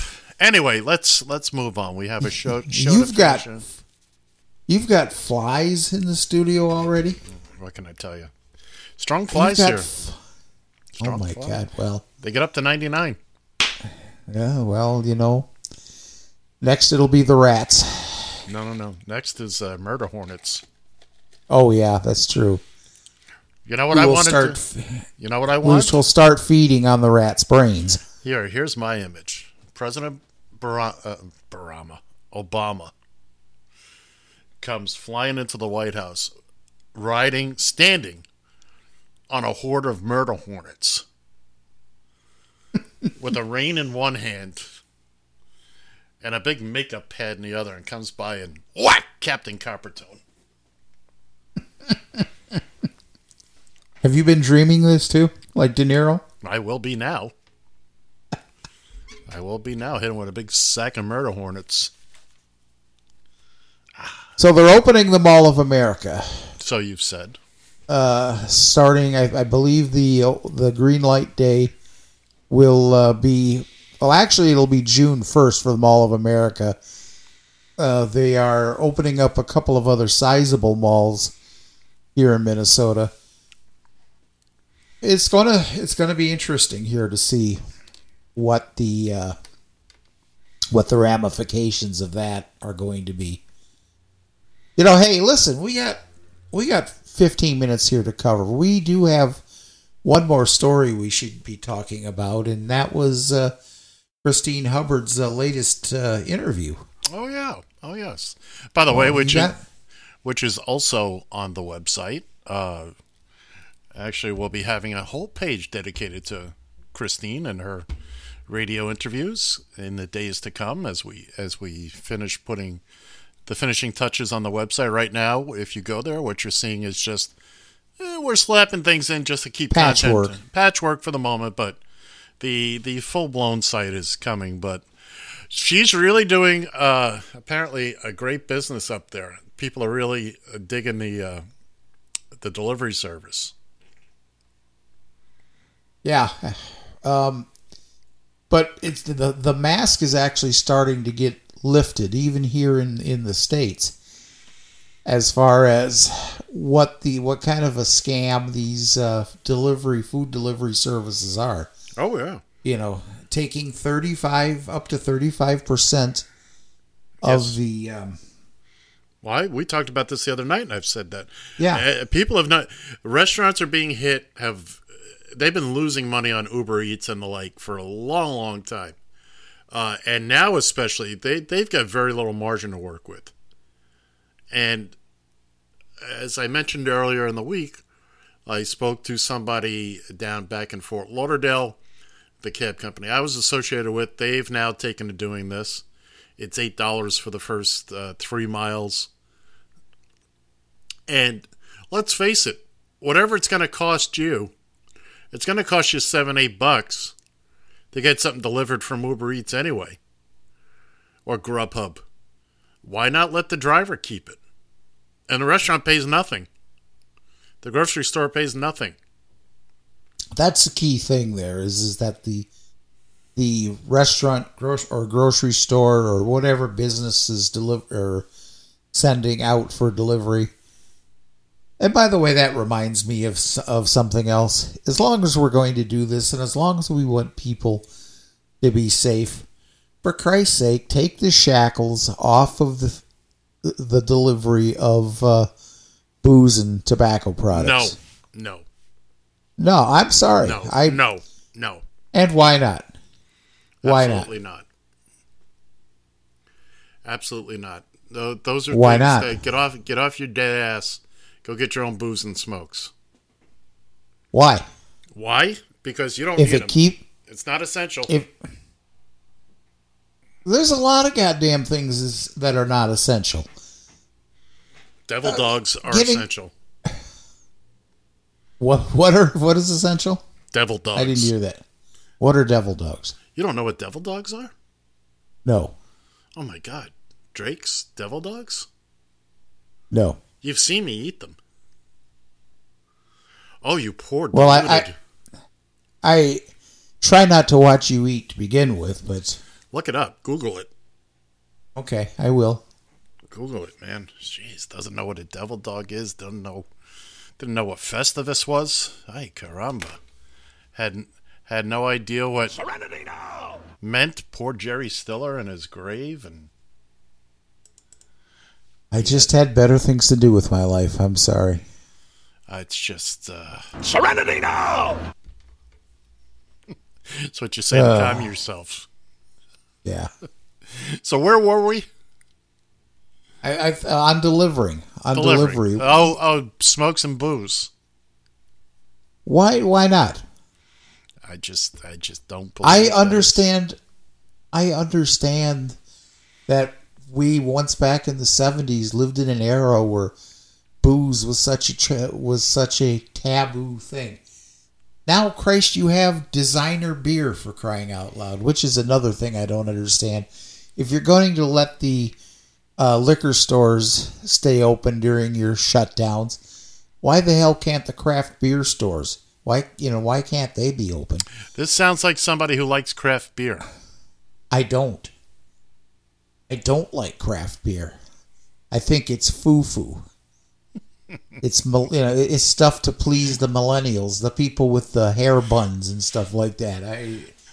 I have no desire whatsoever for a mocha latte hard Pilsner. You want to know the real reason why I'm against booze and alcohol?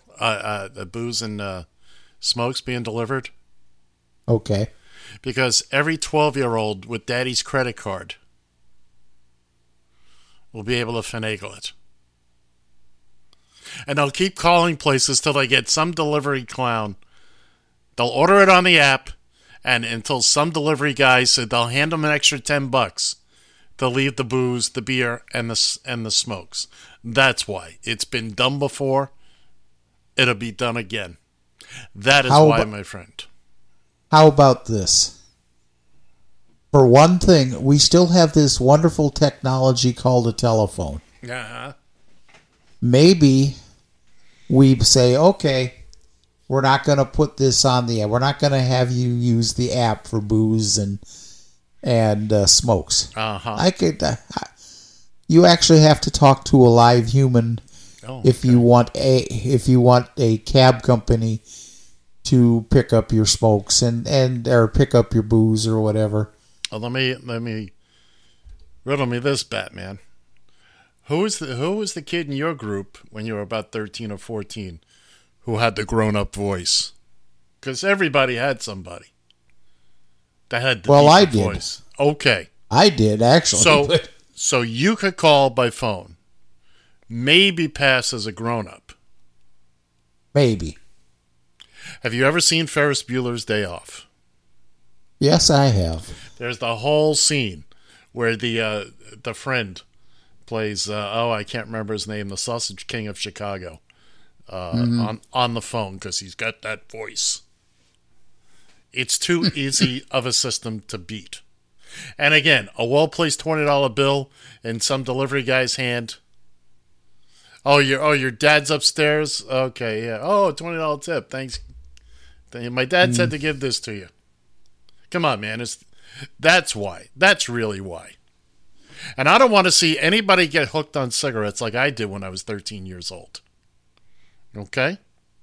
Yeah. Then again, in I should look 1972, I could walk into a store as a 13-year-old and buy cigarettes. I got my first drink at a bar when I was 14. All right. Well, there you go. But that's why. That's why it's a poor idea. People are a little bit more careful about that. I think it could be. I think that it could be done if you use half a brain to figure it out. Yeah, but remember, it's only got to go sideways once. Only one time does it have to go sideways. And here's the other thing about that.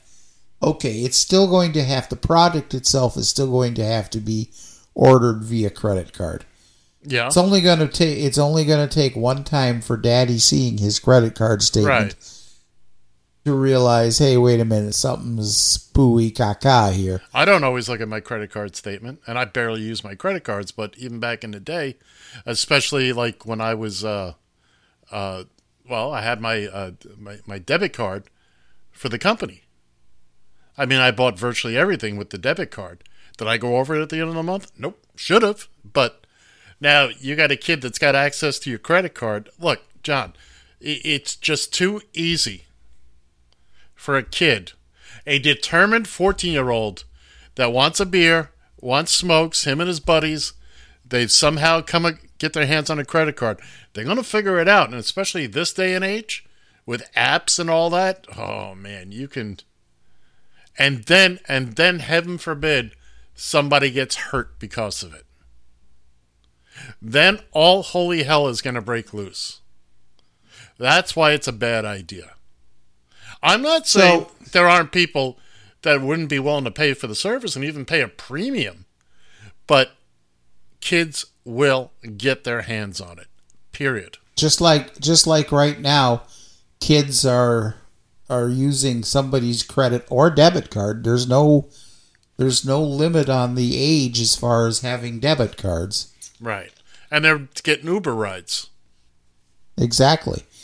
And how many kids are probably 14-year-olds are paying premium for porno on the internet, you know? Yeah, with somebody's debit card or credit card. Yeah, absolutely. Exactly.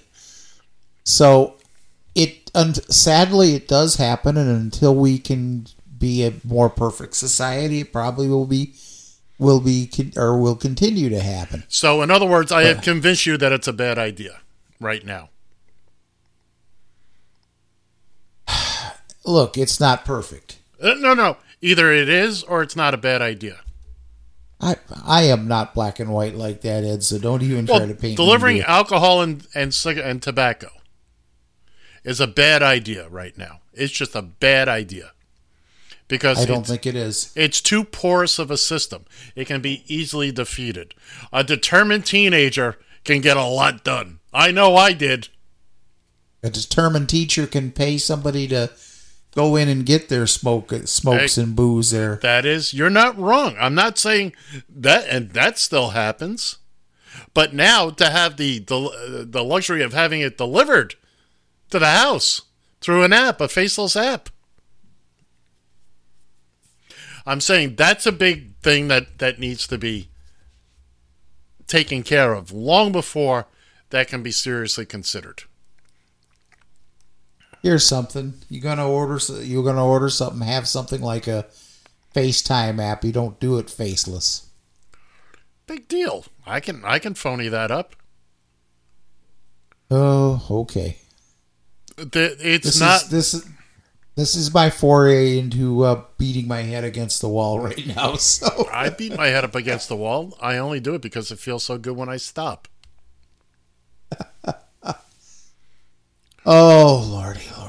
What else did we have? I want you to agree with me that right now it's a bad idea.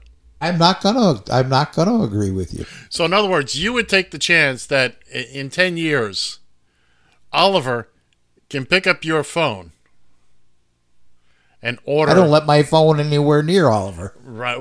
Wait till he's 12, 13 years old. Hmm. So him and his little band of thugs have decided they want a little Johnny Walker Black Label. Okay. Somehow I don't think that's gonna. Really? Do you know what's gonna happen in 10 years? You're not sure what's gonna happen in 10 minutes.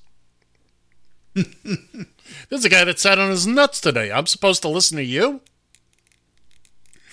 I sat on my nuts just for you. I want you to know that. No, sir. That's something you do for yourself. You don't do that for me. I did it for you, just so I could be here, ready to be in presence, ready to. I took the sword for you, literally. I don't know if you took the sword so much as. I took the hard wooden seat is what I took. Oh, thank God. Time to say goodbye, folks. From the Northern Command Studio in Eagan, Minnesota, I'm John Shannon. And unfortunately, I got the money. See ya!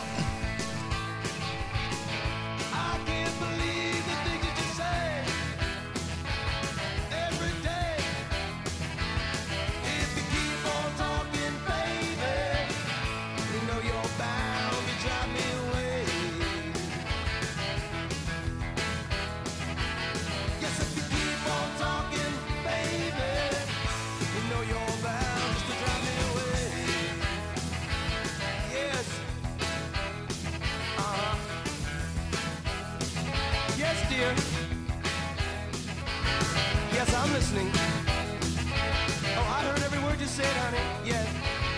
Yes, dear. Oh, I agree. You're right. Yeah, you're always right, baby.